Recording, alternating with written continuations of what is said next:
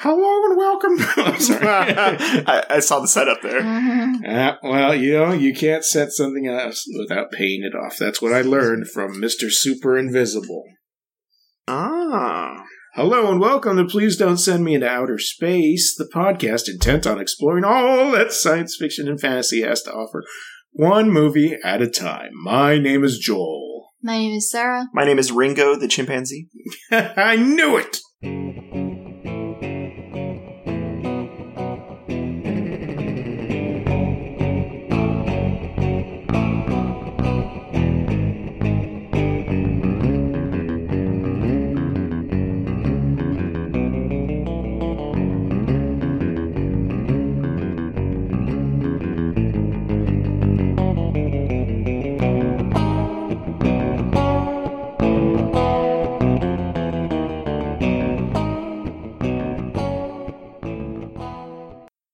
The movie this week is Mr. Super Invisible from 1970, directed by Antonio Marghetti, except for in the movie it says Anthony M. Dawson, possibly because it sounded too Italian. Oh. And written by Luis Marquina Maria Laura Roca, and apparently based on a novel. Ooh, that's interesting. What's the novel's name? I don't know. It doesn't say. It just says that Maria Laura Roca wrote the novel. Shame, Internet Movie Database. Mm-hmm. Starring Dean Jones. I'm not going to say anybody else. There's plenty of animal actors. They're just not listed. Very disappointing. Did they list the rooster? No. That's the most important one. That was a tough bird. You don't mess around with that rooster. You don't just fall in his neighborhood. If you're going to parachute somewhere else. Those henchmen were terrified. I don't know. I don't know how I would react if a rooster charged at me, though. I jumped over a fence once. Because a rooster was charging at you, or is this just that's no, the well, I mean, story? I jump over fences anyway. I jumped over a fence once. No. Well, bye. Rhode Island red, big old rooster. Oh, that's interesting. Yeah. Were you wearing shorts or something? You're afraid it was going to pick your leg hairs? I do not recall my attire. No. During this Fully time. nude, like many of the men in this movie. Oh, boy. Perhaps I drank a potion as well. Potion of jumping. Yep. Oh, it was a gummy bear potion. Okay, yeah. Hop right over that fence. Oh, you know. Oh. It'd be cool to have one of those hats, though. I always like the gummy bears little hats. Oh, they're little. This is kind of like a Robin Hood-ish style type thing, right? Mm-hmm. Yeah. So, welcome to the first episode of the Gummy Bear Podcast.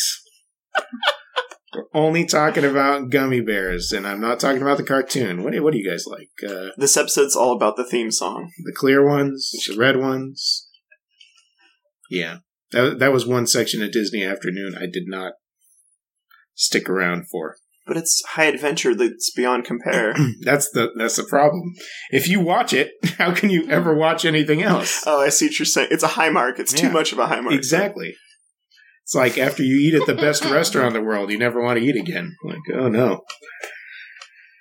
So, Mr. Super Invisible. Gargoyles, though, right? Was, I never watched that either. Really? I think I was already in my Mutant Ninja Turtles I forget. or I something. forget I'm a little bit younger. Slightly. We just watched a Gargoyles movie. Yeah. Oh, dang. My Frankenstein? I was thinking about the Gargoyles cartoon while we were watching that movie. Really? Well, like the possibilities of them taking one of my favorite Disney cartoons and making it into a movie. I was like, oh, Michael Bay. Get Michael Bay on that. I didn't realize that they were secretly angelic beings fighting demons. Yeah. Aren't we all? Never seen a single show, so I don't know. Don't know. Mr. Super Invisible was a random selection, and it's for free on full at YouTube. I've lost my ability to make coherent sentences.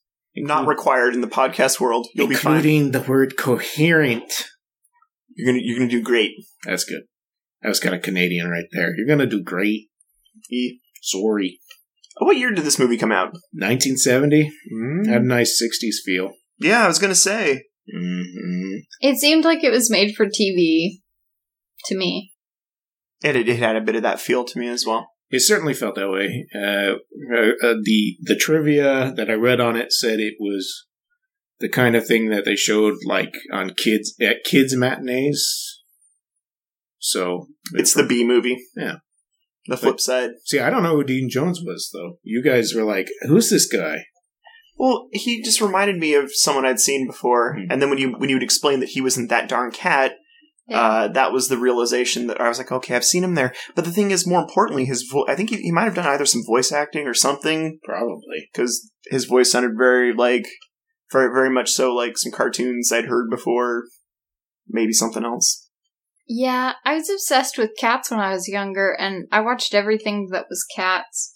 And so I saw that darn cat and The Lives of Thomasina or whatever, and all those ones. You say that like you're not obsessed with cats now. Yeah. Well, at that point, I wasn't able to have a cat, so I was more obsessed. Now I have cats. I still love cats. But it's not the same as having to seek out every cat movie that comes out, because I have cute kitties. Tiger's making a very cute face, speaking of cats. I still haven't seen that Kevin Spacey cat movie yet. Kevin Spacey? That darn cat? Mm-mm. Yeah, you can't watch any... no, it's not that darn cat. It's Cat 9 Lives. 9 Lives, yeah. Yeah, you can't watch any Kevin Spacey movies anymore, because he's been replaced by Christopher Plummer in every movie. That's good. Usual probably good suspects. That might be interesting. Yeah. Boy, that was a thing. Yeah. So, Invisible. Yeah. The Chronicles of... Super Invisible. Yeah. Shouldn't he be Dr. Super Invisible? I think it was called Mr. Super Invisible, right? Exactly. But he works in a laboratory. They refer to him as Doctor. He's some sort of genius. I assume. This movie takes off like a shot. Yeah. Or just in it. Yeah. Yep. You get a little moment of everyday life, but really it's not a long one before things start getting a little goofy. Yeah. Yeah, they don't really give it, because there is sort of a balance to these sort of movies where you kind of have at least a moment to get your footing down on what's expected to be normal activity before the hijinks begin. Yeah. You don't really get that sort of footing with this movie. No. I feel like you're just thrust into it, and then it's just here's the information, you digest it now. Yeah. He's a single man who lives with his dog and his housekeeper who's downstairs. Mm-hmm. He talks a lot for a man who lives alone. I mean, I guess talking to the dog is okay. But he's already... I mean, he's... What we established from the opening of this movie is that he's kind of absent-minded. He just, monologues on about whatever he's thinking. He's obsessed with a woman.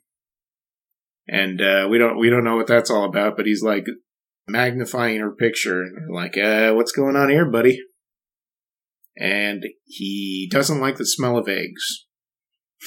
Yeah, he made that very, very evident in the beginning there. It makes more sense when you get to the laboratory why he doesn't like eggs anymore. Yeah. That seems to... I don't really understand what that was about. I mean, were they injecting the virus into the eggs or an incubating? Unfortunately, I think the exploding eggs had nothing to do with the virus. It was just a side project that the scientist was working on. It's just something that went wrong for the other guy. Yeah. I don't remember if they gave much of an explanation on it. He said something about something he was working on, but yeah. And I think people thought it was made up because you didn't actually see it in the beginning when they were talking about it. The exploding egg thing? Yeah, you just saw him walk out. You heard the explosion and he walks out oh, my experiment's gone wrong. He's not even the main character. Who cares, buddy? Get out of the way. I'll see what Dr. I don't even know the name of these characters. Unfortunately, they didn't really give much introduction to any of these guys, nor were there many names that were being given. Yeah. Right. Okay. Well, the rich, obnoxious guy is Harold. Yeah. Remember that? Lots of people saying Harold this, Harold that.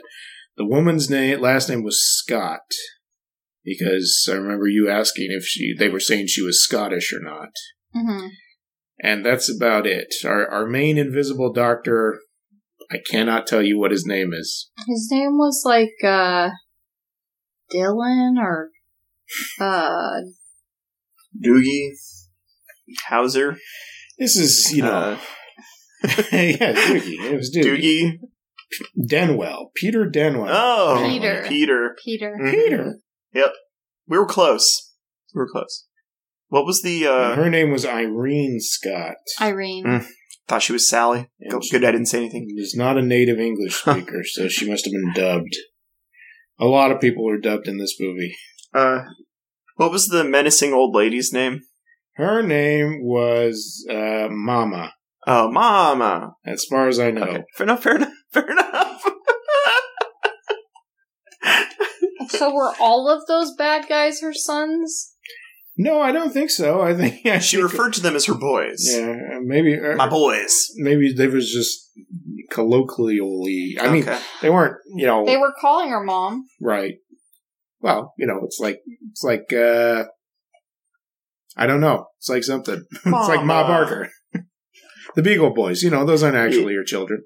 No, fair enough. She just stole them. I don't know. Well, I mean, if she's the head of this sort of crime gang or something, Mama would be like a term they gave her or something. Sure. It's like The Godfather. He's not the Godfather for everyone. But he is, isn't he? This movie was so full of, almost offensive things. Oh, yeah. There were so many moments where I was like, oh no, they're gonna do this now. And it was an inch away. Sometimes they did say something that was a little bit on the edge there. But sometimes it was wow. Yeah.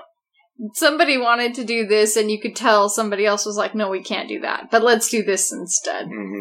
Like, oh, fair enough. Definitely, Sarah. I agree with you. There were definitely some hijink moments where I was like, this isn't gonna go down right. Yeah.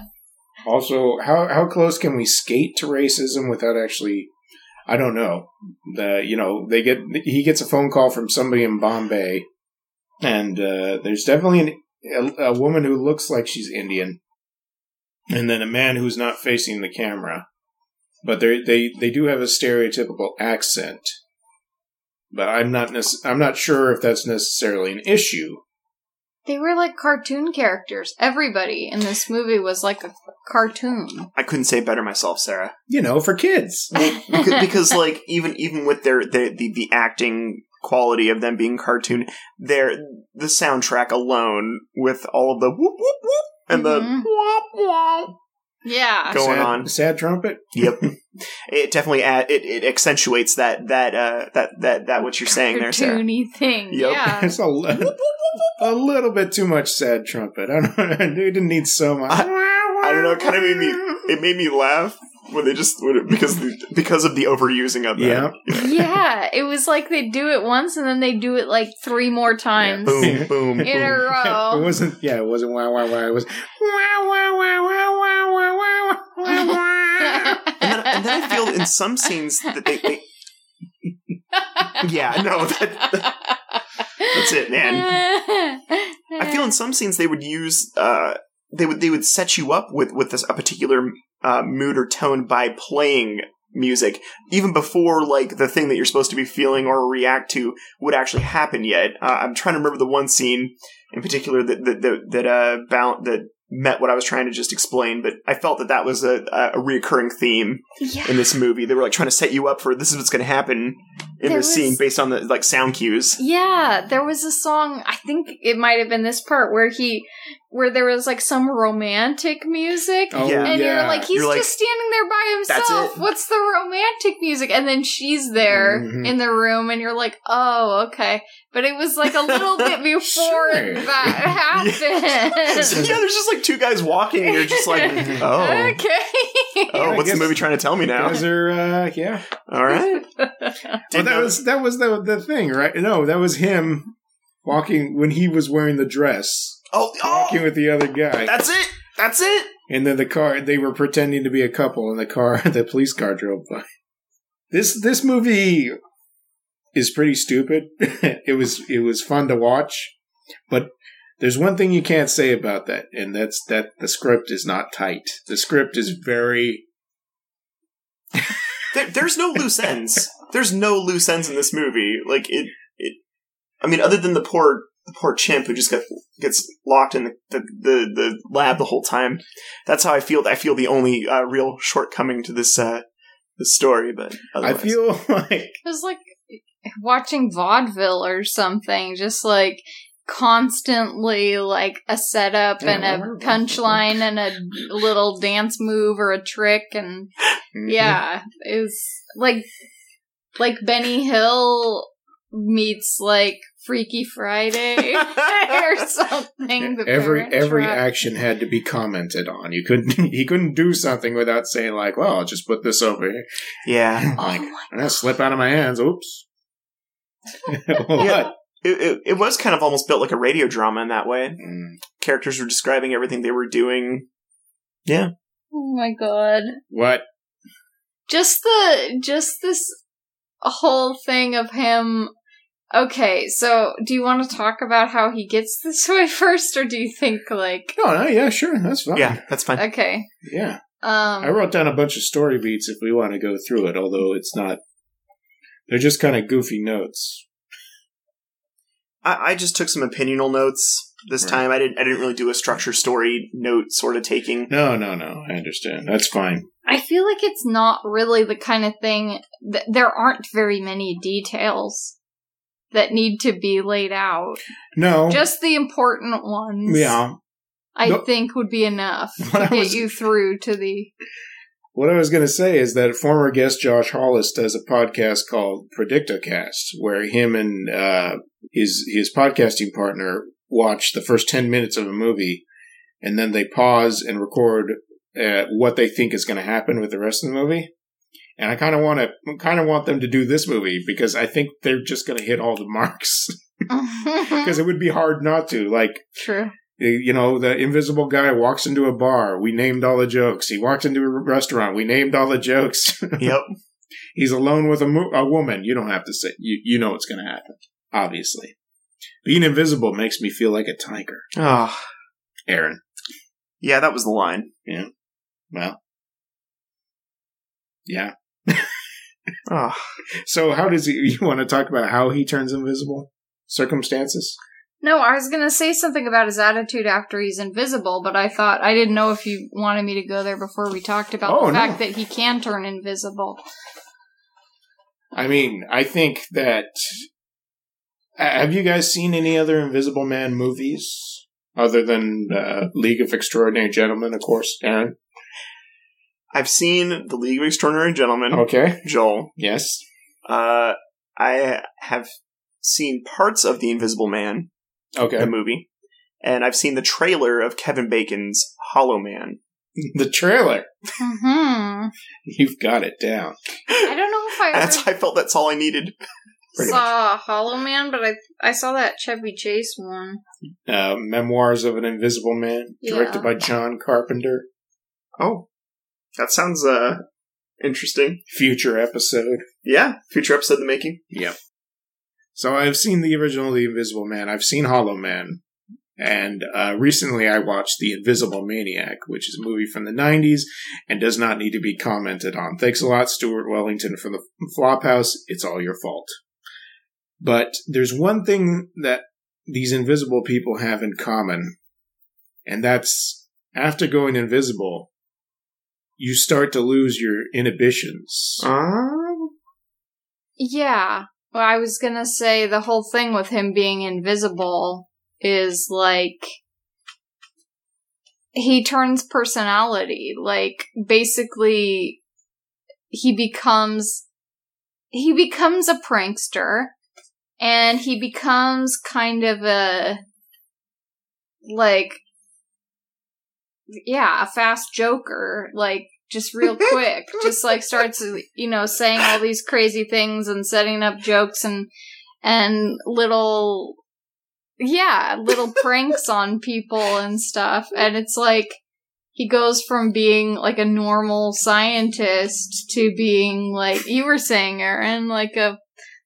Oh, yeah. I wrote that. That's actually one of my important notes, which was brilliant scientist reduced to hijinks. Yeah. That's the movie in a nutshell. Yeah, it's my synopsis of this film. He becomes an animaniac. He can't help himself. He's got to check out that nurse or whatever. I definitely have to cross that note out. The chimp really wasn't the star. No, the chimp wasn't. It was, well, it's but it was just an early prediction. It was an early prediction. It was the dog. He made an impression. Oh, yeah. Yeah. The floating carrot. That was really the star of this movie. That's true. Yeah. That was a good dog actor, man. He carrot on a string. Carrot on a string. The dog reaction shot when that chimp turned invisible. Oh, yeah. Yeah. It's the best dog acting I've ever seen. Just hold your mouth open, boy. That's it. They'll get the picture. Good enough. He's witnessed all his crimes. To get that dog to talk, he's got some stories to tell. I know what this lab was doing. Mm-mm. No. And I don't think they wanted us to know exactly. Okay, so they had that TV interview where they were talking about some advanced form of the flu, right? And Virus D, whatever it is, yeah, I believe it was the Resident Evil virus. Was turning people to zombies. No, that wasn't happening. But they said, like, we've isolated this single whatever that all flu have in common, and they're like, we're going to show you this super flu, and somebody's stolen it. Don't. But apparently they've been working on an antidote. That's what the guy in India was saying. Like, I was working on the antidote, and something else happened. You need to figure an antidote for the antidote. And so he sent him the mysterious bottle with unreadable language. I don't know. It was written in a foreign tongue. Yes. Perhaps. He couldn't make heads or tails of it. Nobody could. They kept looking at it like it was a demon's language. Well, it's good that he brought it to a seance then. Yeah. I forgot about the seance until you said a different language. Yeah, That's what we were saying. They thought of everything. Yeah, no, I was like, that's convenient. Oh, you can just walk in and talk like a spirit. Mm-hmm. As soon as they started setting up the fact that he was going to be invisible, I was like, well, then he's just going to have to be naked all the time. Yep. And, they used that as a joke, which I don't know if they would now.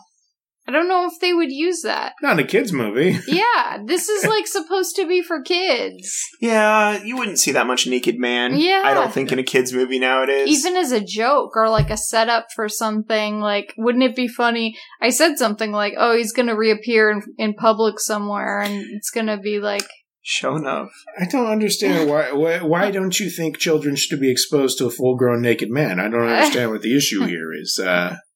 Oh, what's that, Mr. Policeman? Oh, you're taking him away. Okay, well, see you guys later. Bye, Joel. It's not. The funny thing about it is, it's not like most of the times when we see him, coming out as invisibility, it's from like the belly button up. We're seeing he's not wearing a shirt, and he's like, oh, freaking out. And you think, oh, that's all they're going to do. Well, that's not true, because later there's a scene where he's running away from the bad guys, and he's definitely Starkers. He's got two like leaves over the front and the back. Yeah. And you can see he's not wearing shorts. Yeah, and they did a couple of tricks where you see his legs like walking away, his feet and legs like without anything else. But I don't know. I just think that it's kind of an edgy move for a kid's movie. Oh, definitely. And then especially when the other guy starts hanging out with him, too. Like, they're both naked, just hanging out in a room with a lady. Two naked scientists and a lady. Yeah. And she can't see them, but that doesn't mean they're not standing next to her naked. Did you read my letter to Pentas, Aaron? I don't appreciate you revealing that. Oh, sorry, Joel. About the two naked scientists. I mean, you did just leave the letter out in the opening. I never thought it would happen to me, Aaron. You never thought. But I saw this movie on YouTube. Yeah, I was you can watch this movie on YouTube. The X-ray vision thing or the turning invisible thing, it usually has a correlation to being a pervert, too. Absolutely. But this guy... I feel like he wasn't being as perverted as he could have been if it wasn't a kid's movie. He's still our hero, right? Yeah. Yeah. And he didn't wait for her to take her clothes off in her room or something. No, like, we didn't see that. Skeevy like that. No. Yeah, I feel like this. He was going out in public. He was doing a lot of different crazy little practical jokes on people, throwing a pie in someone's face. He was complaining about how cold it was. So it wasn't like it wasn't, just a thing to him. He was out there naked. He just happened to be invisible. He uses that to his advantage. Like right from the beginning, it's when he's in the lab, he's got the mysterious bottle that delivered to him, and he leaves it by Ringo's cage. Ringo, played by Aaron. That's right. In a stunning role where he eats a banana and he eats a carrot. And he drinks out of a bottle he shouldn't. He pours some X-Lax into that guy's coffee cup. Makes a fart sound. Oh, yep, that's right. Not once, but twice. I gotta add that tag. The best thing about that fart sound joke is when everyone turns around and looks at the guy who's standing by the cage, and his face is, obviously this is an audio podcast. Well, he's so shocked. He's like visibly upset. And I'm like, I feel bad for this guy. He didn't pass gas. He tried to blame the chicken. It's called acting. I know. I was blown away. He sacrificed his pride for the art. That's right. Of acting, like he was humiliated and shocked. You see this, George Clooney? This is what acting really looks like. It's a beautiful moment. Oh my gosh. Now I gotta update the tags on my letterbox for fart joke. There we go. That makes 7 movies. I can't tell you what they are. You don't have them memorized, Joel? I should. I really should. So I think that this lady was pretty. That was the object of every guy that worked in this lab's obsession. Yeah. That's what happens when you only have one female employee. Yeah, she was cool, and I liked her outfits, and she was a really good chemist. Erin was tripping over her hair. Dude, she had perfect hair. That's what I wrote down in my notes. Flawless. Her hair was top-notch. Flawless hair. It's that 1960s thing. At least that's the way it is in TV and movies. They got it fixed and done in a certain way, and then everything went crazy afterwards. You're right, man. In the 70s. That's right. I'm not sure. Hairstorian? Hairstorian, hey, that's a good idea. Hairstorian? That's got to be a thing, the Hairstorian podcast? I'm just throwing these out for free. I'm just starting a blog here. Hairstorian. I don't want to record about it. Don't be crazy. Somebody else take that idea and run with it.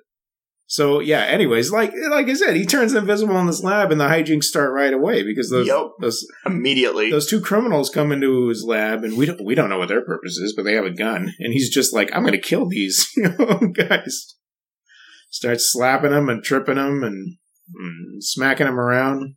And when the guy asks the girl out, he starts burning him and electrocuting him. And he's like, I'm going to kill you, Harold. I'm invisible. I can do whatever I want. But the thing is when I think, like, if I was invisible, like, I mean, what would you do with that power to begin with, right? I'd kill a man. What? Well, I wouldn't do that, Joel. I wouldn't do that. But I mean, like, what would those powers benefit you, Well, first of all, if I had to be naked to be invisible, I'd probably do exactly what I normally do, which is stay inside my house and not leave. Fair enough. Fair enough. Because he also made it apparent that he couldn't see himself, right? But he never took the potion and like tried to apply it to his clothes or something. You know what I mean? That's true. Yeah, he could have washed it down. Perhaps it could have been diluted. Look at that. One could still be clothed and probably just die through. Whether that bottle turns invisible. Yeah, I guess it touches turns invisible. I don't know. That's crazy because, like, now with the technology of using reflections and stuff to make something look invisible, it's so crazy to imagine, like, what someone could actually do. What would they have to do to be invisible?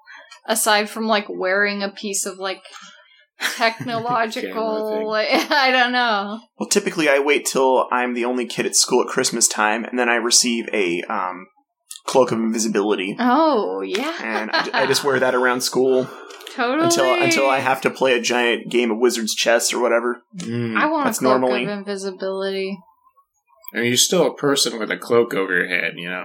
You get bumped into. I guess that's one thing they didn't scoot away from that either in this movie. He was bumping into people left and right. Yeah. Being like, oh, excuse me, or watch yourself. You know, like, I don't care if I'm invisible. Here's my voice. I feel the peak moment of this movie where believability and just in general, like WTF moment is the dog's in the bar. Yeah. Leaning up on the bar, and he's using the dog as his avatar to, like, ask for a drink, apparently. I don't know why he thought that was going to work.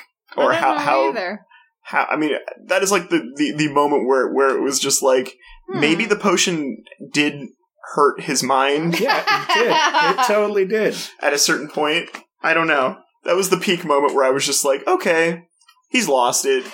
He comes around, at first he does try to come around with, like, creative, ways to get around the issue. Like, when he decides to leave the lab, he has to take his briefcase. Yeah. And so he just walks next to the president of the company or whatever and holds it right next to his hand. So it looks like that guy's holding the briefcase. And it's like, that's a pretty smart move right there. Yeah. Yeah. Except his dog was like, oh, no. Saying the words, but yeah, after that he's just like, hey, the dog's driving the car, the dog's drinking at the bar. I wish that the dog had done that Macaulay Culkin face, but with his paws. With his paws. Paws up on his Home Alone, yeah. I'm gonna say, I found this movie a bit tiresome. Yeah, I found it a little bit boring in places, and there were times where I was definitely rolling my eyes, like, okay, sure, show us this idea too. I mean, there were some funny moments in it, yeah. But I was kind of like, oh boy, like, this is gonna be, we're in for the long haul.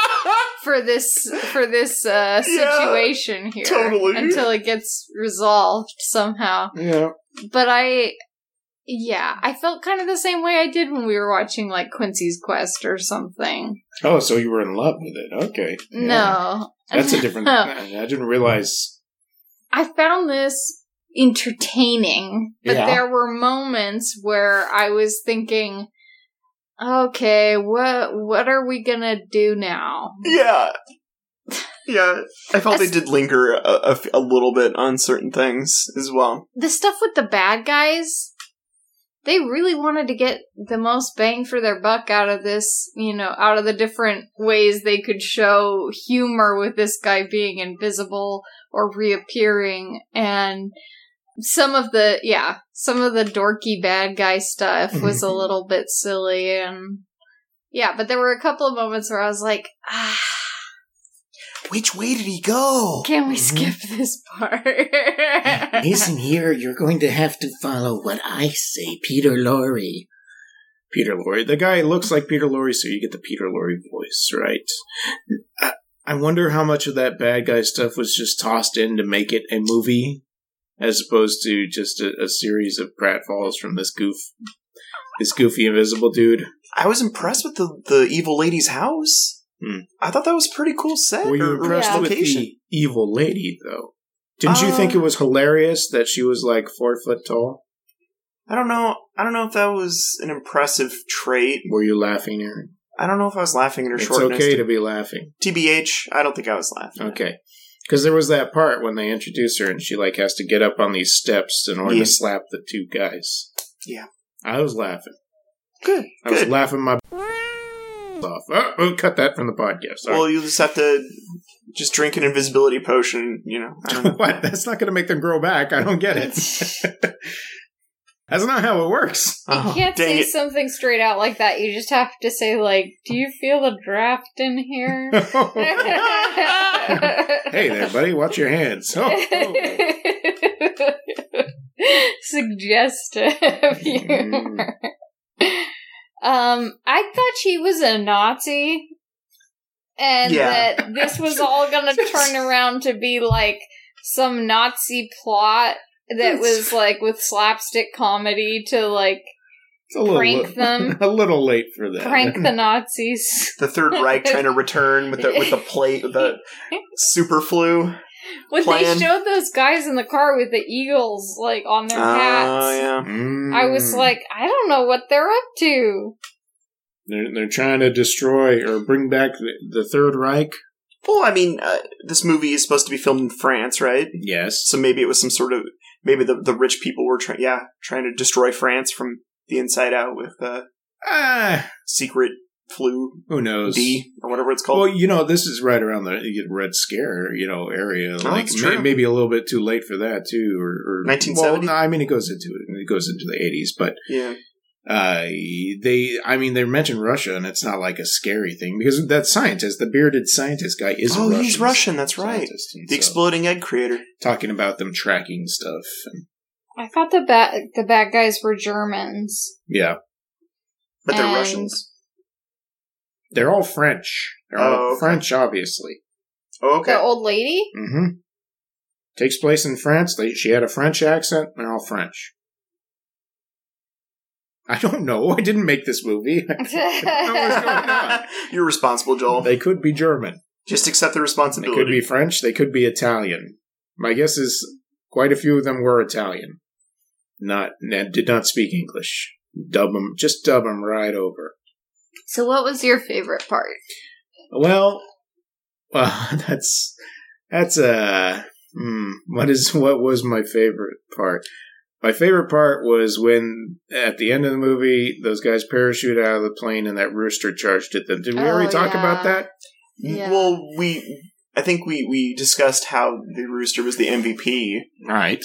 So far. I don't remember if I was recording. Yeah, I was recording when you jumped over the fence, right? Yeah. Because that was, like, every other joke we were like, yeah, we can expect this and stuff like that. And it's not that it wasn't creative. It was just like, oh, are they really going to do every joke? Oh, they are. Okay, that's cool. Whatever. But I was not expecting a rooster to scare the crap out of a couple of henchmen. No, that was awesome. He was just charging. Like, what are you doing here, bitch? That rooster was tough. Toughrooster.com. Yeah. I've run away from a few roosters in my life, so I could relate to that scene. I'm not the falling out of the plane or being an evil bad guy, but no, one or the other. That's right, Joel. I feel like when he confronts her, he's like, he should have been like, it's me, and I'm naked, and I'm invisible. Like, instead of being like, I'm invisible, like, I feel like that should have been the first thing he disclosed to people. Yeah, Mrs. Scott, or Miss Scott was not too worried about that naked part. Phased. No. She's a scientist. She's used to, the human body. It's a science thing. Probably. See what you're saying is it's just too cerebral to worry about normal mundane things like clothing. Yeah. Okay, fair enough. That seance scene, going back to that part, where he's trying to track down somebody who could read the bottle. Mm-hmm.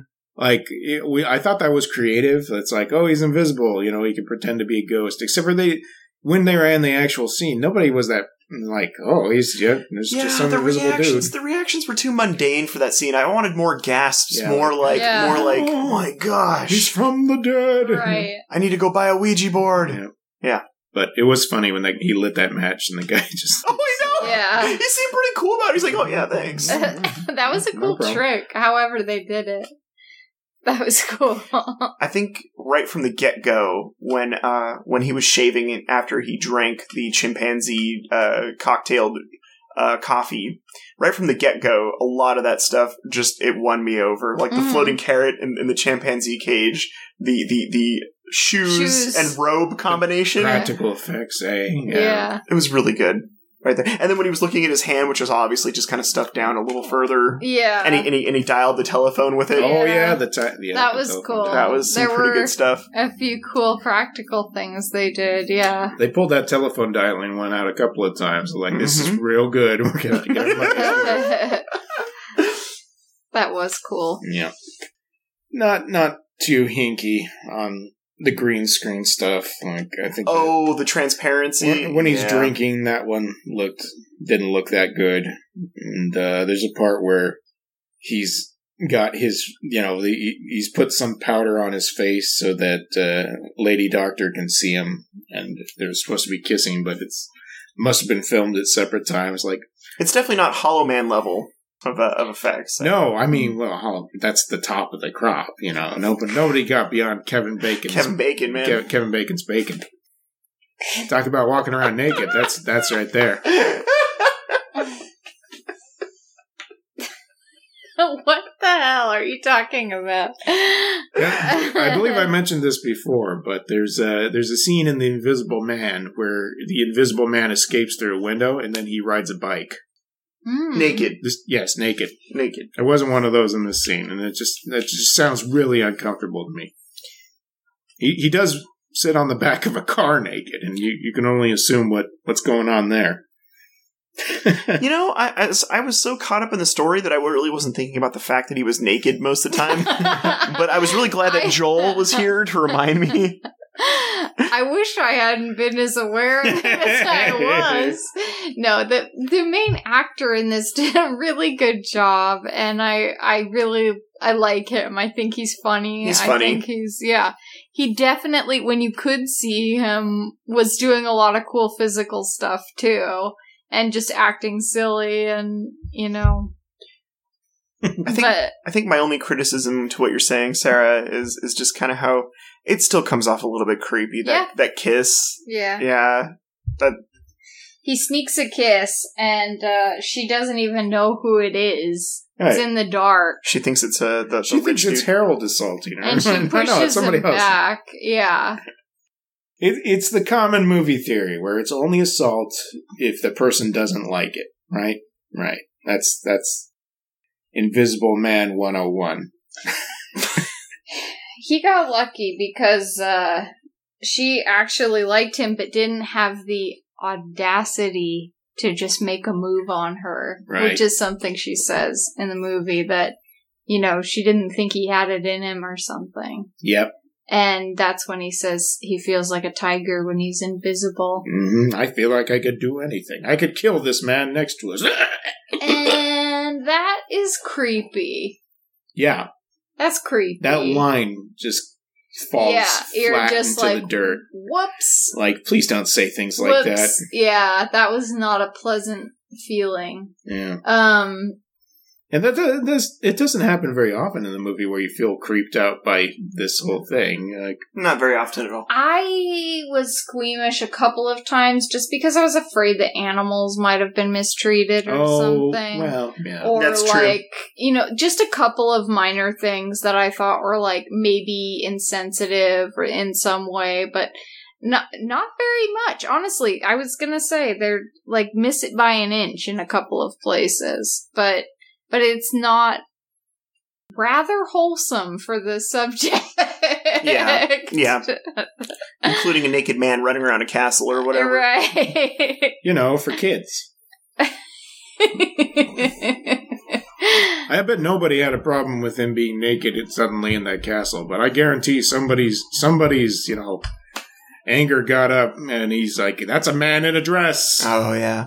Yeah. How improper! This is in England. You can't do that. That kind of humor. That's the ugliest woman I've ever seen. Oh, yep. That line did make me laugh because it's just the obvious joke, and they had to hit every single one. Yep. Sad trumpet. For an hour.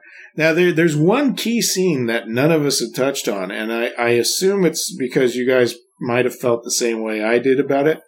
That's the restaurant scene. I mean, that is pie fight. Well, everything. And the seltzer bottle. Everything that happens in the restaurant, how it turns into a pool. It just feels vicious. Yeah, absolutely vicious. That he goes into full on attack mode. Like, I'm gonna get revenge on Harold for real this time. Electrocuting him and burning his hand wasn't enough. I think where I stand on this scene is that it's kind of like a cause and effect for me. I don't feel that our doctor was that mistreated enough for him to, like, fully take out someone's business the way that he does in this movie. Like, I wanted there to be a little bit more of a build-up. Like, you as an audience member need something to be like, yeah, do it, yeah, you know. And I don't feel like we get to that point where we're so invested in the doctor and, like, his need to destroy this man's date. You know what I mean? Like, yeah, part of the fact that we didn't have as much about what his life was like before this is part of what I think could have added to this scene or made it seem more understandable or something. But I think they were just like, this will be silly. Yeah. Yeah. And it was more like writing it for the sake of comedy instead of thinking like, yeah, this makes sense. But he kind of seems like a... like, there's a couple of moments where after he turns invisible that you're like, you're using this to be an... Yep. Totally. No one can see me. It's a metaphor for the internet. It's anonymity, and you can get away with this stuff, so you might as well be a jerk. Perfect. All right? I know I'm a jerk on the internet. And in real life. I'm just a jerk. No. If I was invisible... like I said, I wouldn't leave the house. Oh, yeah. Well, Aaron, you were saying there isn't a reason. You're feeling like there's not the cause is not equaling up to the effect. That's what I'm trying to say. Well, if you recall in the beginning, the rich guy cut him off, you know, and he tried to steal his girlfriend. That means it's cool to destroy someone's business? He literally made it a pool. It went from being a place where I could go and get, like, a nice dinner to, like... totally completely submerged in water. It's gone. Yeah, but there was he ruined someone's life, guys. There was another little person. Wasn't that funny? When that little person got all angry? Aaron? I have no words, Joel. Okay.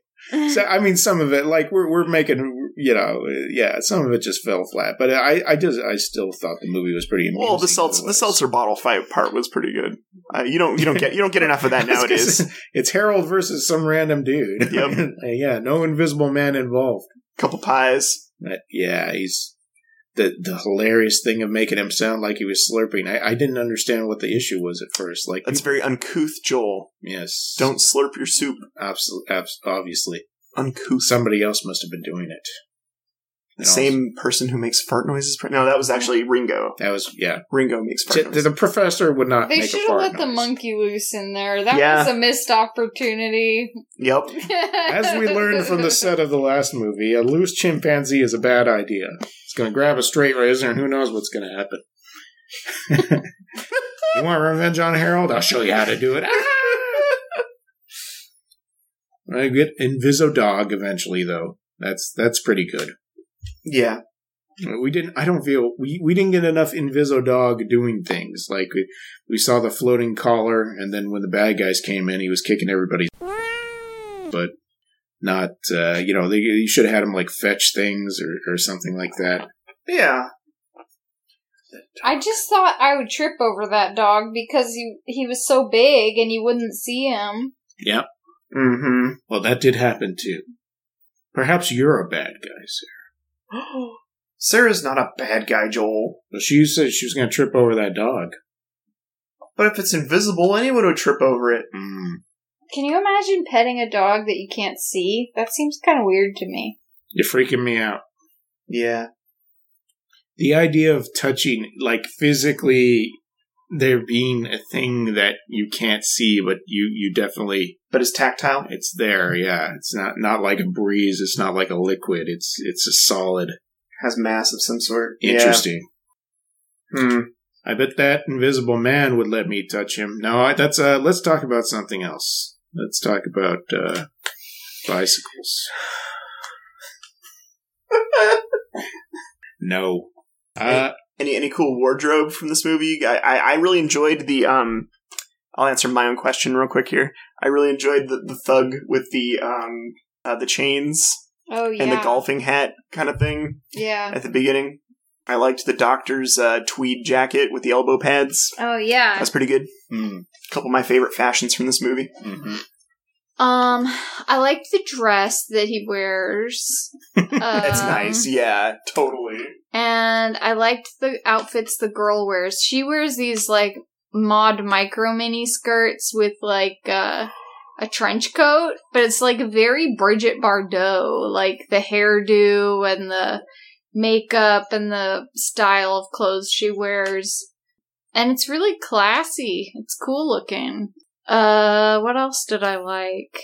I liked that double-breasted jacket that Harold or whoever was wearing. Yeah. Fancy. Pencil thin mustache Harold. Mm-hmm. And, yeah, there were a lot of uniforms. Where did he find that, like, workman's uniform that he just changed into? You're talking about when he was in the plane? Oh, yeah, that's when it happens. Yeah. It's just, you always leave extra clothes on a plane in case a naked person gets on board. It's just, like, common knowledge. Okay. Yeah. Not enough parachutes. They didn't have to worry about that either. We're learning something today. Yes. Pack extra, What I learned from this movie, yeah? Pack extra parachutes. And coveralls. Definitely. For your body-moving Beastie Boys. I also learned that it's extremely easy to make a plane almost crash by just pulling on some wires. Like that's terrifying. Yeah, just pull up the panel of the side of a plane and you can crash it. Next time somebody wants me to ride an old style airplane, I'm going to be like, hell no. I think this was a little bit of a low budget plane. For a rich person, like, I agree. Maybe a little primitive. It was just made for a quick escape. It wasn't for a pleasure cruise or anything.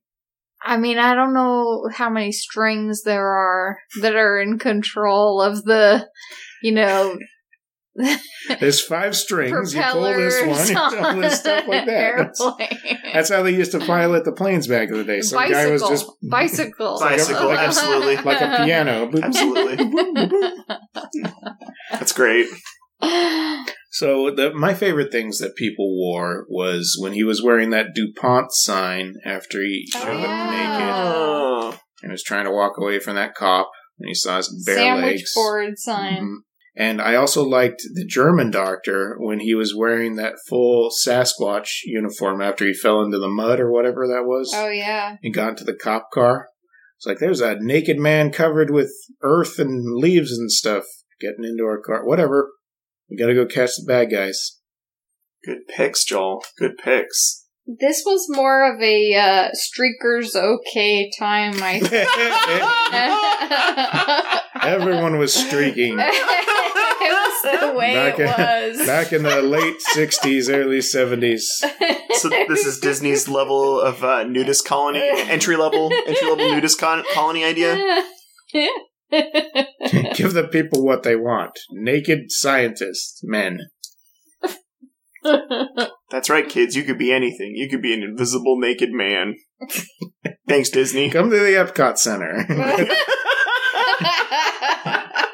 Don't tell your parents. No, that's not good. Oh man. I don't think this movie actually had any Disney tie-ins, but I'm not sure. There's very little information on the sources that I could find. And like, if you look on Amazon to see if it's for sale, you can either buy a VHS copy, or you can buy a DVD copy, which is a scan of the VHS copy. Got it. So I kind of want to see, like, the version we were seeing is pan and scan. It's made for a TV. Like, there were parts of the movie where the main actor was on the right side of the screen, so you couldn't see his face when he was talking to somebody. That was bad because it was reaction shot kind of stuff too. Yeah. Like, you could say you need to see his face for some of that, and it was like, oh. They showed like a shelf in the room instead of like the other person. Yep.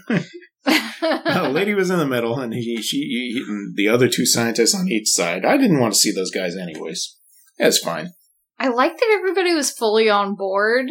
Like, you could tell that everybody was like, yeah, like, whatever you want us to do, we'll do it. Mm-hmm. Like, now we're gonna stand here and act sad while this little old lady stands on a stool and hits us all in the face or whatever. It's just very silly, but you could tell that they were in for it. You know, they weren't gonna half-ass it. This part, you're gonna be slipping and sliding because he's supposed to be punching you. Okay, boss.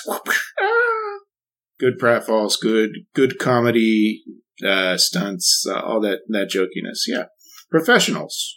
The main bad guy, or Harold, whatever, I don't know if he really was the main bad guy. He was just a guy that wanted a girlfriend, I think. And happened to have a terrible family situation. I think he just kind of walked in on his family's, or his mom in particular's evil scheme. I think he did just want to, because even he was like, trying, in his own sort of, you know, obviously misguided way, trying to actually have a job, you know, trying to have a girlfriend, you know.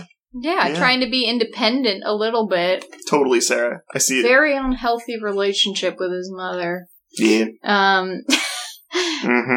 But that, his character kind of reminded me of the lion that's the king in the Robin Hood Disney movie. You're talking about Prince John. Yeah, the one that's the brother or whatever of the real king. Yeah. That's great. That's great, by the way. Good, that's like perfect. Perfect. Like, I'm royal, but I'm also an ass. Oh. Yeah. You could probably take some of the other characters from that movie and put them in here too. But yeah, that was what he reminded me of. Mommy, and like sucking his thumb. Definitely had that joke. Yeah. I don't know if he deserved his fate at the end, though. He's probably dead at this point. You know, like an hour afterwards, because he has his legs crushed, and he becomes Dorf. Dorf plays golf or whatever. Dorf on golf. Whatever those Dorf movies are. You wouldn't be able to just walk away from that. Nope. And it's not really that funny when you think about it. And where did the bone go? Yeah. It went up and shot up into his thighs. Yeah. There was no coming back from that. If it was, I mean, you could tell he was walking around on his knees, which was funny. What? But I thought the invisible guy was sitting on the back of his legs at first. Oh, and that he wasn't actually and that he was making the legs invisible. And then I realized that he was not. That was, Yeah. I thought the joke was that he had fallen, like, his legs had become stuck in the earth. In the ground. Yeah, me too. I was like, but our brains were really trying to figure out the puzzle on that one. No, he's pulling the tiptoes. He's just walking along. He's had a full body restructure from landing feet first on the ground from an airplane. He finally got his mother's approval, and I think that happy ending says something. You're right, Joel. You're right. Anything else you guys want to talk about? I think we covered it. Rooster, chimpanzee, hijinks, dog. Pretty lady. Oh, did we talk about the French soldier and his who gets his hat and his cloak stolen? Oh, the admiral? Yeah, the admiral. That was pretty cool. I thought it was pretty good. I think that's it though for me. No, that was just a more opportunities for puns. If you like puns, you'll like Mr. Super Invisible? Mr. Super Invisible. The name doesn't make any sense. Why isn't it just Mr. Invisible? Because he's super. He's wacky and silly. Super invisible. I mean, who would you guys tell to watch this movie? Like, I mean, is it for kids? That was what I was thinking when I said that, you know, the movie got a little bit tedious in some places. I found it entertaining, but there is not a person I know that I would recommend it. I'm trying to think, and not that I'm one who partakes, but is this something you could watch inebriated? Is it something that the lack of common? I don't know. No, because it's not like it's so bad it's good. Yeah. It's just a really silly movie. Like, I think that we walked into it kind of the perfect way, which was knowing nothing about it. And therefore was entertained by the stupidness of it. I just remembered that part when I said, "Do grown men act like The question has not been answered. My answer was yes. I'm sure that anything that's done in the movie happens in real life. Yes. There were some funny moments. I'll give it that. Oh, sure. Some of those puns worked, and like I said, I'm a sucker for animal reaction shots. That monkey was living it up. Yeah. Chimpanzee, rather. He loved the camera, and the camera loved him. Yeah, I can't recommend. I wouldn't recommend it to anybody. I can't think of anyone who'd want to watch this. But I mean, if you listener, if you are brave enough, it is on YouTube for free. It's silly, and if you liked, what was the other one he was in? That Darn Cat or Herbie the Love Bug. If you liked the Love Bug, you might like this. Mm-hmm. I didn't like the Love Bug that much. It's all right. It's okay. It's all right. I've never seen it, so yeah. Didn't they remade that as well? Yeah. Lindsay Lohan. Yep. Mm-hmm. Well, let's wrap it up. I'm going to read the outro stuff. You guys think of a different lesson that you learned from Mr. Super Invisible, a.k.a. Naked Scientist in Love. What was the name of our play? Mad Scientist in Love. Potions. It was Mad Scientist in Love. Invisible Mad Scientist in Love. Two invisible naked scientists walk into a lab. You fill out the rest. Hey, if you have any suggestions or comments on what you'd like us to watch or what you think about our podcast or how much you like Aaron, write into pleasedon'tpodcast@gmail.com or message us on Facebook at facebook.com/PDSMIOS. We're also on Twitter at OuterSpacePod. If you listen to us on iTunes, we'd appreciate it if you left us a star and or written rating. That just increases our visibility on the iTunes charts.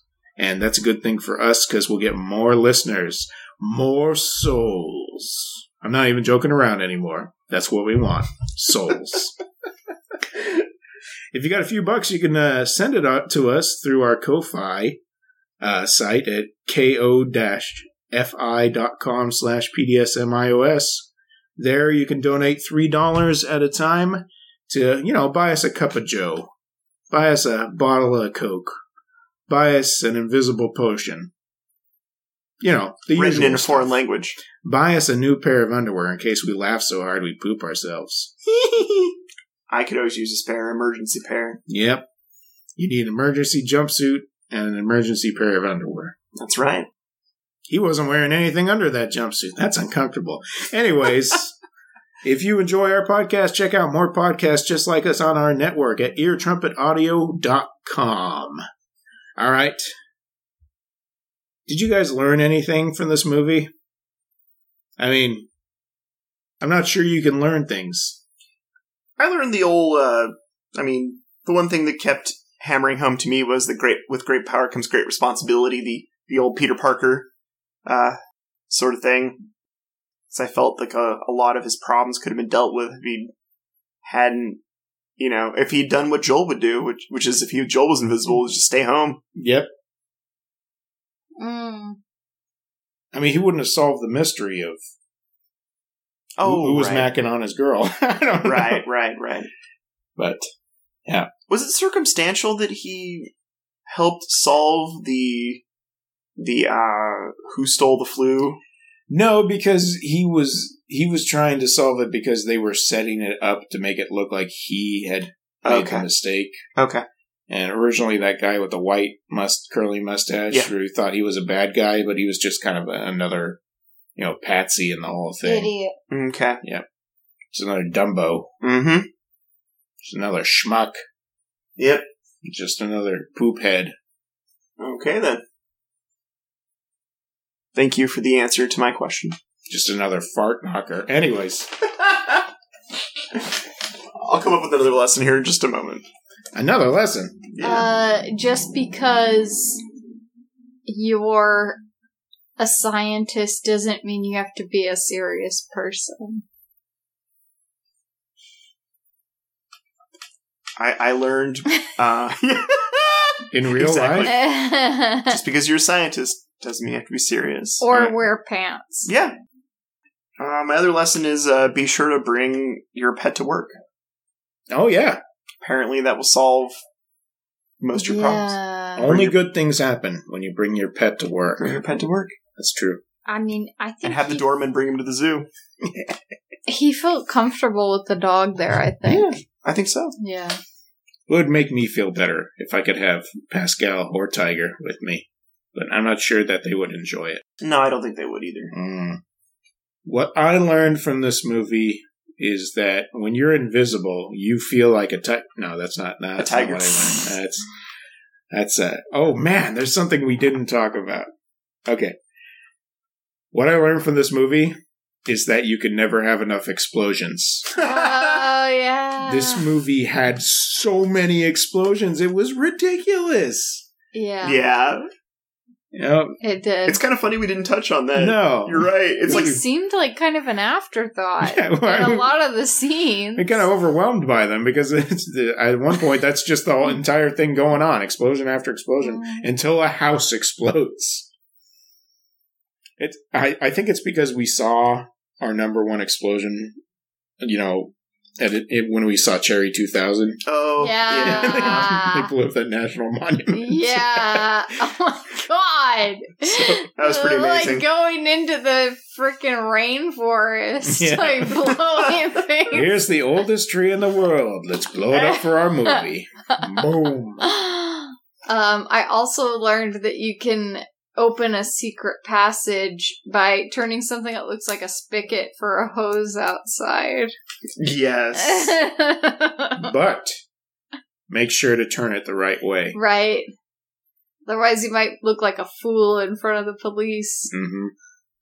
The policeman, you're a fool. I learned something. Okay. The other lesson from this movie is that if you happen to be a police officer and you're doing a chase, be sure to stare out from the windows of your car like a crazy person and stick half your body out to try to follow. Stick half your body out of the car so you can get an eye on a plane overhead. That's the key to it. Yeah, that's the key. I've never done that myself. When somebody's driving, stick part of my body out. But no, I guess I had parents that taught me things. I did in a limo once. My God. That's what. Oh yeah, Hollywood Cornelius. No, it was for prom. No, it was for prom. Yeah, sure it was, buddy. Hollywood Cornelius. Look forward to seeing Aaron in Avengers: Infinity War coming this summer. We'll see you next week, folks. Thank you for listening. Bye. Thanks. Bye. Thank you.